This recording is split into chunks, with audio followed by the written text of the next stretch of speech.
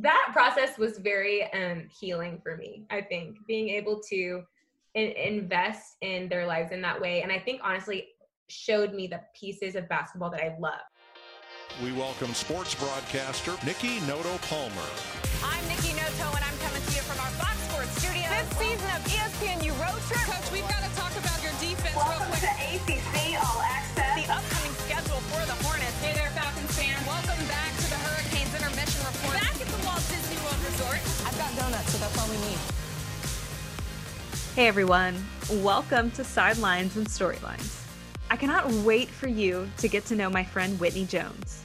Whitney is a Texas girl, an Enneagram 8, if you're into that thing, which basically means she fights hard for everything and everyone she's passionate about.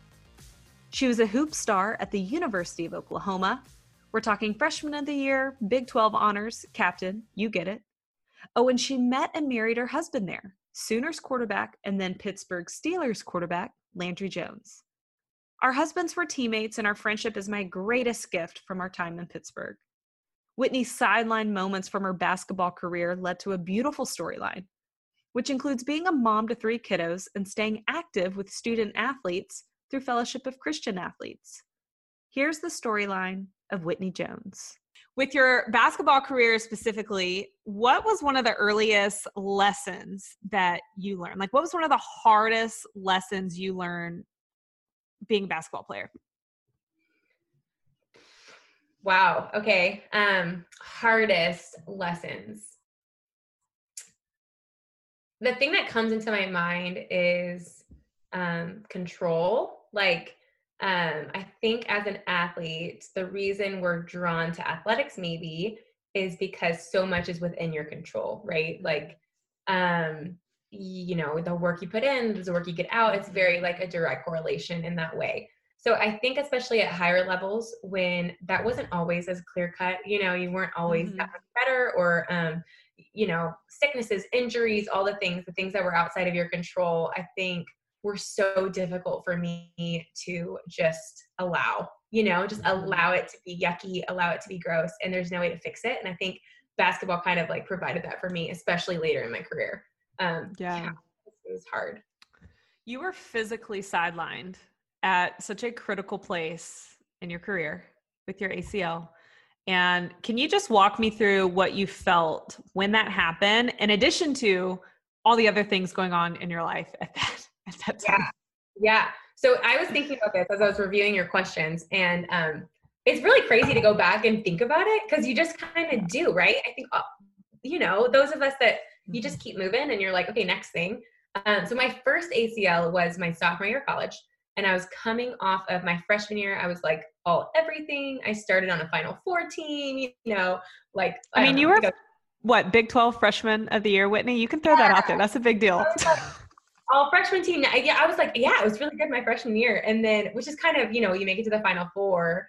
And then that's huge. It's huge, right? As an 18-year-old. And then tore my ACL, my first ACL, like 5 games into my sophomore year. And I had been nominated. I was a captain that year. So I was actually a 4-year captain through my career, which it shouldn't be allowed. Like, I was so ill prepared for that. And then you throw on like injuries and insecurities and fear of you're at the top, you just like crumbled to the bottom, and very insecure in my identity as a human being. And all of those things, made lots of mistakes, as you can imagine. Reflecting is not fun. So that was my first injury. And then I actually had like 3 follow-up surgeries. So I was out for like a year and a half after that injury. Come back, play a year and a half, and then tear another one 10 games into my senior year, my other knee.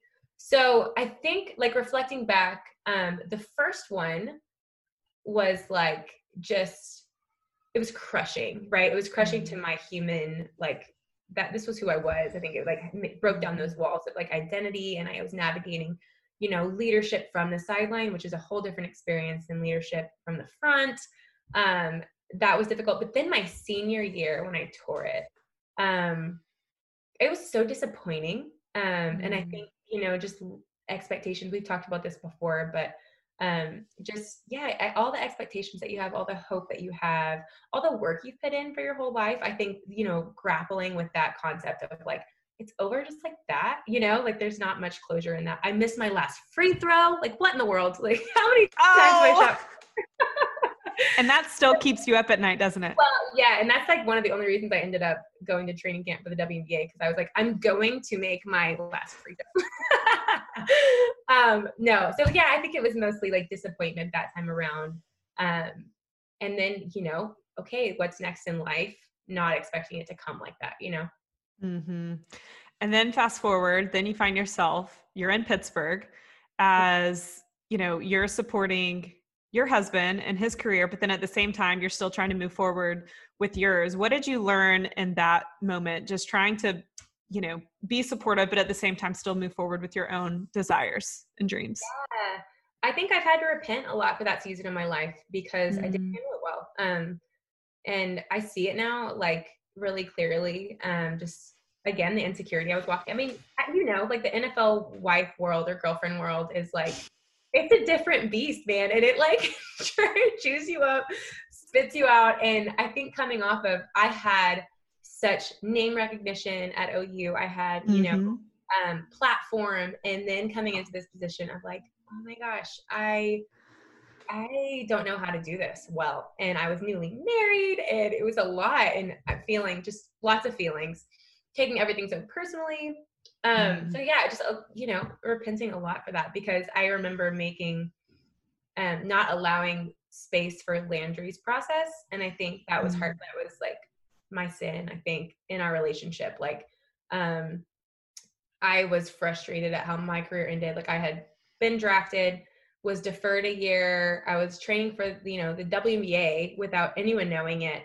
And yet he was frustrated because of playing time. And I was like, how dare you, right? And so I wasn't giving him that space that he needed to be where he needed to be. And I really wish I could have done that differently.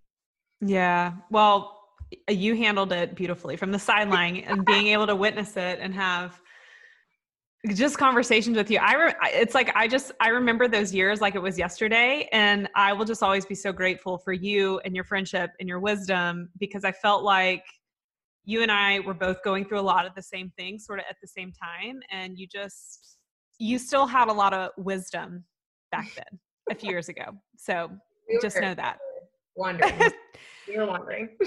just know that. So, but it was actually kind of cool though. Like, I remember I loved watching you, Whitney. Like, you don't sit still.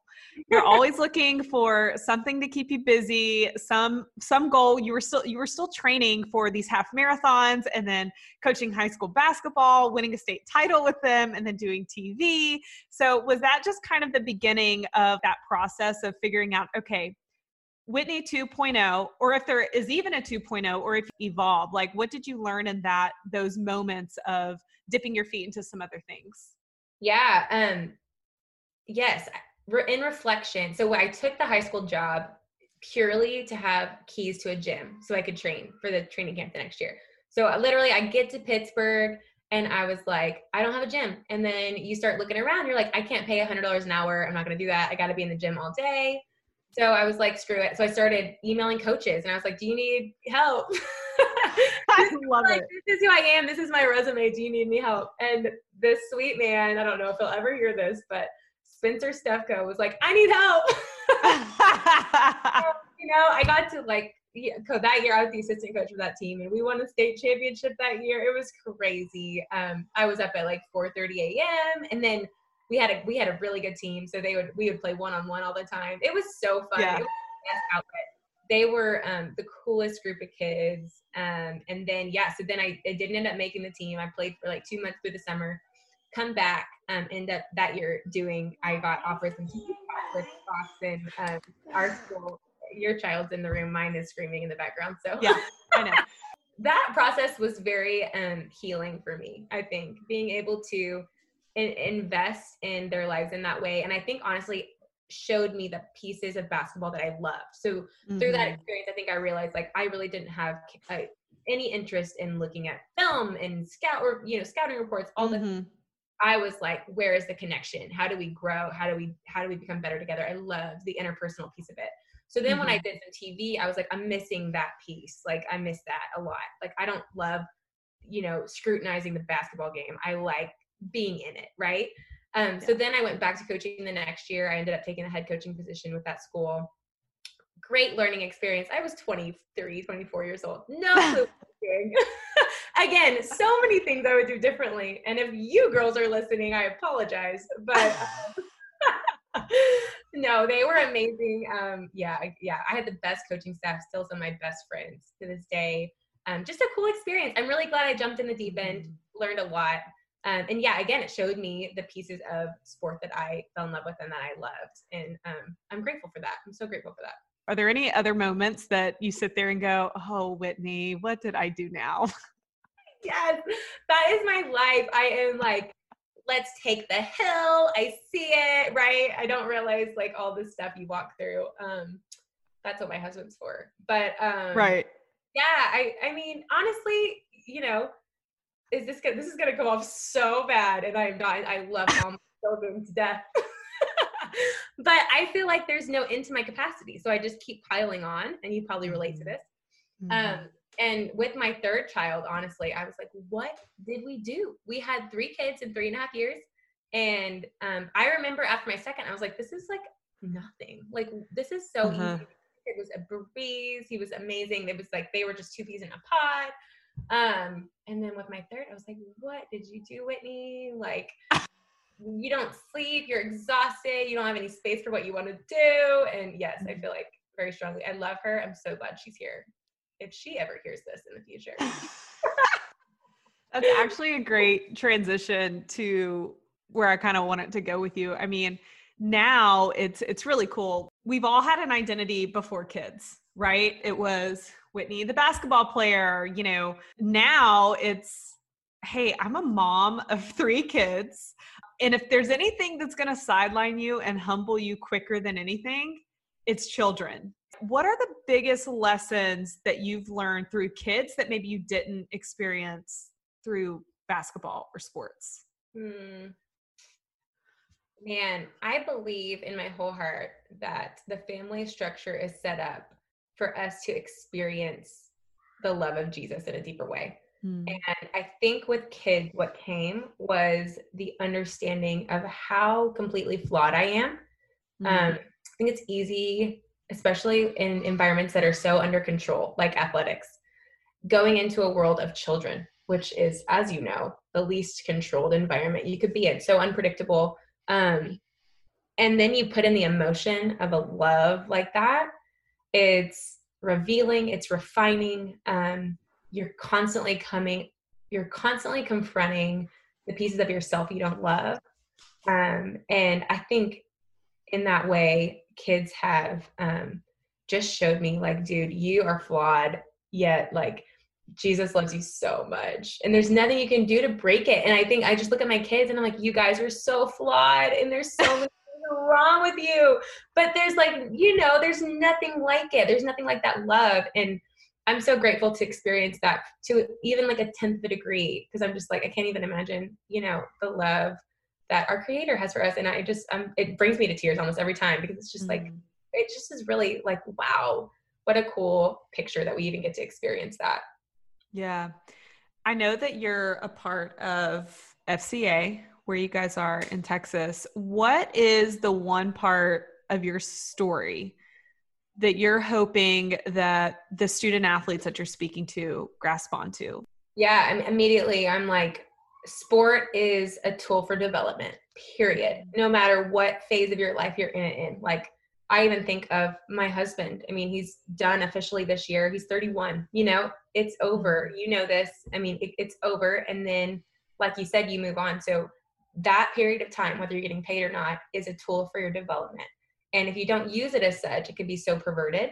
But if you can use it as a tool for your development, and we can like dive in to, the mental development, the spiritual, the physical, the physiological, all the things, how it is purposing you, how you can grow from it, all the things, it can be such a positive thing. But if we manipulate it or give into the pressure or allow the wrong voices in, then it can be such a negative experience and really shape you in a detrimental way that you have to claw your way out of that space. And I think for me personally, coming into high level leadership so young, I'm having to claw out a little bit, because with great power comes great responsibility. And I think it can be used to hurt and to harm. And I think if you're self-focused in that moment that you're given the power, that it can be harmful to the people around you. So that's okay. You're still developing. It's okay that, you make mistakes, but giving them tools is my passion. It's my heart. So it's like, where are you? What is your job? What's your vision? Now let's give you the right tools, like based on what Jesus says for you to go forward and accomplish those things and to realize your dream, your vision, walk with it. So yes. So tool for development would be the number one thing. If I could give all my kids perspective. I went back, I got my coaching certification. So I'm a professional coach in performance leadership. And that's been kind of like the theme. It's just how do we get these kids to stop thinking like you got one shot, right? I think sports teaches us that you have one shot, and that's so false. It's just so false. You don't, you have lots of shots. And whether that shot ends in positive or negative, you got so many more shots coming that are going to reflect your time period there. And that's an important perspective to hold, I think. Whitney, with student athletes now, do you see a difference in the way that student athletes approach their career versus maybe when you did, with all of the noise and the distractions that we kind of talked about just a little bit earlier? Is it easier or harder for them to grasp those tools right now with so much noise around them? It is so difficult, borderline impossible. I was actually having a conversation with a lady in our area. Is it even possible without walking through it? Right? Is it even possible? I don't know. I mean, I'm by the grace of God, we can pursue their hearts to the point that they see Christ's love. And I think that's it. We got to pursue these kids and make them know their value is in who they are and who they were made to be, not what you can do for us. And I think a huge piece of this is, as parents, we communicate that without meaning to. I think we dive into what our kids love and what they're passionate about. But in doing so, especially with athletics, I think that can communicate value in the performance instead of the performer. And that is, again, detrimental. So if we can just bypass that, if we can cut that off at the source and, take captive of those thoughts and really identify what's going through your mind at this moment, what's your motivation in that, those deeper things, and let them start thinking that way and understand that, that isn't their heart. That's not what they want out of this. It's results, but this is how their actions are, maybe, how they've been taught, how culture's taught them to do it. So it's really just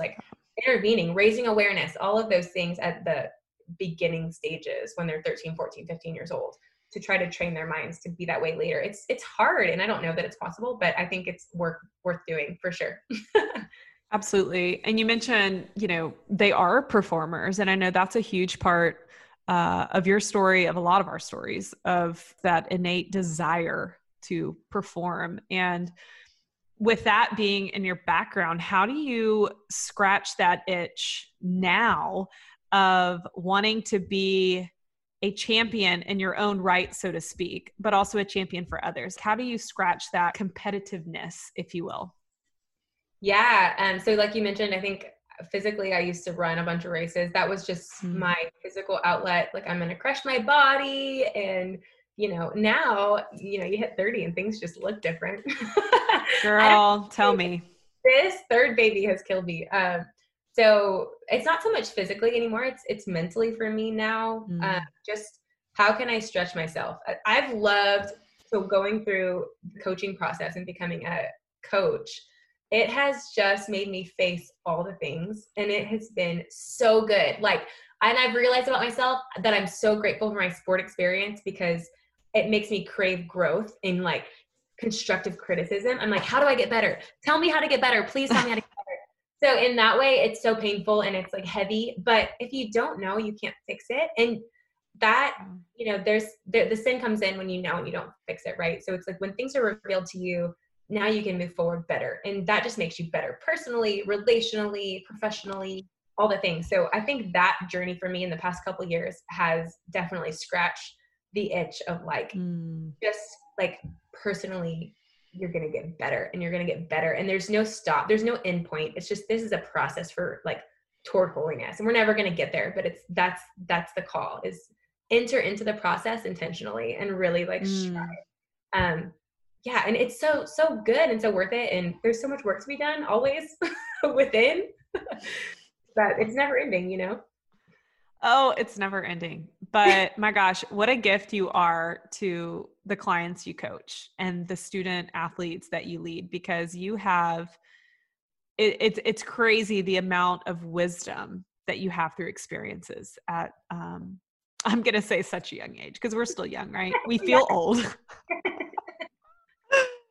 I love it. Well, and I mean, your story is so inspiring, and Landry's. I mean, y'all's together, individual as marriage or as a married couple, is so inspiring. But is there a storyline of anyone else right now that's really inspiring you, that motivates you or drives you at all? Yeah, I have two. So one, initially, someone I've always admired, kind of like celebrity admiration, you know, from afar. Dude, I'm like obsessed with Michelle Obama and whatever politically. Yes. It might be an unpopular thing to say. No, not at all. Reading her book, I was so related to her story. I bet you did too. Just like, did you read Becoming? I haven't read Becoming, but it's on my list. I love her. Dude, because purely, I don't even politically, whatever. I agree, disagree with a lot of what they say, but like personally, the amount of achievement that she had as she entered into a relationship with Barack, and how much she laid down for them and for his journey. I mean, it is so inspiring, and the grace she had and the vulnerability she had, and now even her reaping the benefits of that, like submission in her marriage and in life. I just think it's a really beautiful picture. So that, and then, man, I'm being mentored right now by this lovely woman named Missy Metis, and she is, her story, I'm not going to like out her, but her story is just one of, she's been through some stuff, you know, and she's like this professional, like powerhouse. She owns this very thriving med spa in South Lake, but she's like this amazing mom she just does it really well. You know, one of those people who walks with like grace for all of it. And I'm like, I need some of that in my life. And she's been such a gift to me lately. Oh, I love that. Well, It's always good to have those people in your life, for sure. And I will be ordering Becoming like yesterday, because I've been dying to read it. Who has time to read anymore? And you're the queen of reading. I will never forget you opening one of your cupboards. Is that a word? Your cupboard, and all of your journals from writing and all of the books. And I was like, how does this girl have all of this time to write all of the things, all of the wisdom, and read everything? I'm like, man, I need to up my game a little bit. Dude, I am in, okay, this is going to really like out me as a super nerd. I am in right now, we call it the Serious Book Club, because like you're not allowed to speak of anything but the book in our meetings, which is so right up my alley. I'm like, let's go, let's get deep, let's rip it apart. It's a bunch of 8s, right? Enneagram 8s. It's literally like 6 8s at a table. We're just like going at it, all different belief systems. It's amazing. It's like the best intellectual outlet. And what was I going to say? Oh, I have to audiobook everything, Nikki. I have no time to read. So I am like the slacker in the group. I'm like, well, the narrator was amazing. And, you know, so there's great. There is no way you're a slacker. Like I would love to be in that camp, because 7 Wing 8 right here. Yes. Y'all are my jam. Y'all are my jam. Well, okay. So I know you dabbled a little bit in the TV world. So if you could report from any sideline or any organization or team, who would it be? Because I know you've experienced a lot and seen a lot. So dude, this was easy. This question was easy. UCLA, Coach Wooden, whichever year. I mean, he won 10 of 12 years, I think 7 in a row. But yeah, the way he shaped culture, is so inspiring. And I would love to, like, you can read books, you watch videos, whatever, but just hear how he communicated. I think that would have been so powerful. Like in the, like, you know, in the grips of it, like in the practice where you just lost or whatever, and you know, you're being punished. Like, I would love to just, be in that with him. Oh, that's good. He is amazing. That's definitely someone that I would love to do more leadership studies on, just of how he shaped culture, because it's everything that you hear from him is culture, culture, culture. Sure, championships are great, but it was the culture that was truly legendary. That's awesome. All right, sister. So let's say the Whitney Hand Jones story is coming out, which I would watch and read, or Audible, because life and kids. But who would you have to be your play-by-play and color commentator? Okay. Landry is not an answer. That's what I was going to say. No, but here's my argument. He would be a phenomenal play-by-play. He's just like, no nonsense. He would be so unemotional in that, like, just like, here are the facts, and this is what she did, and that would be my play-by-play. You can't take it away from me. So my color is kind of funny because I don't even know if he's loved or hated. I adore him because I'm a very, very passionate Duke men's basketball fan. But Dickie V is my guy, and I think if he could do it, he would just hype me up at every turn. You know what I mean? Like, I just would feel the energy. I would lean into the cheesiness. Like, I need more of that in my life, you know?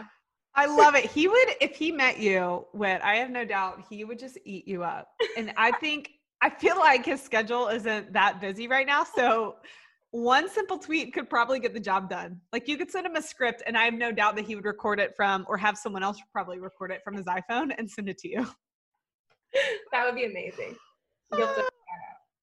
I love it. Well, I just can't thank you enough for your time because I know it's precious and I know you're super busy. One thing I've always loved about you is how you love people hard and you lead them hard. You want the best for everyone around you, and that's what makes you so awesome. So, oh man, you're kind. Thanks for seeing my heart, even when I was super flawed currently, but back in the day.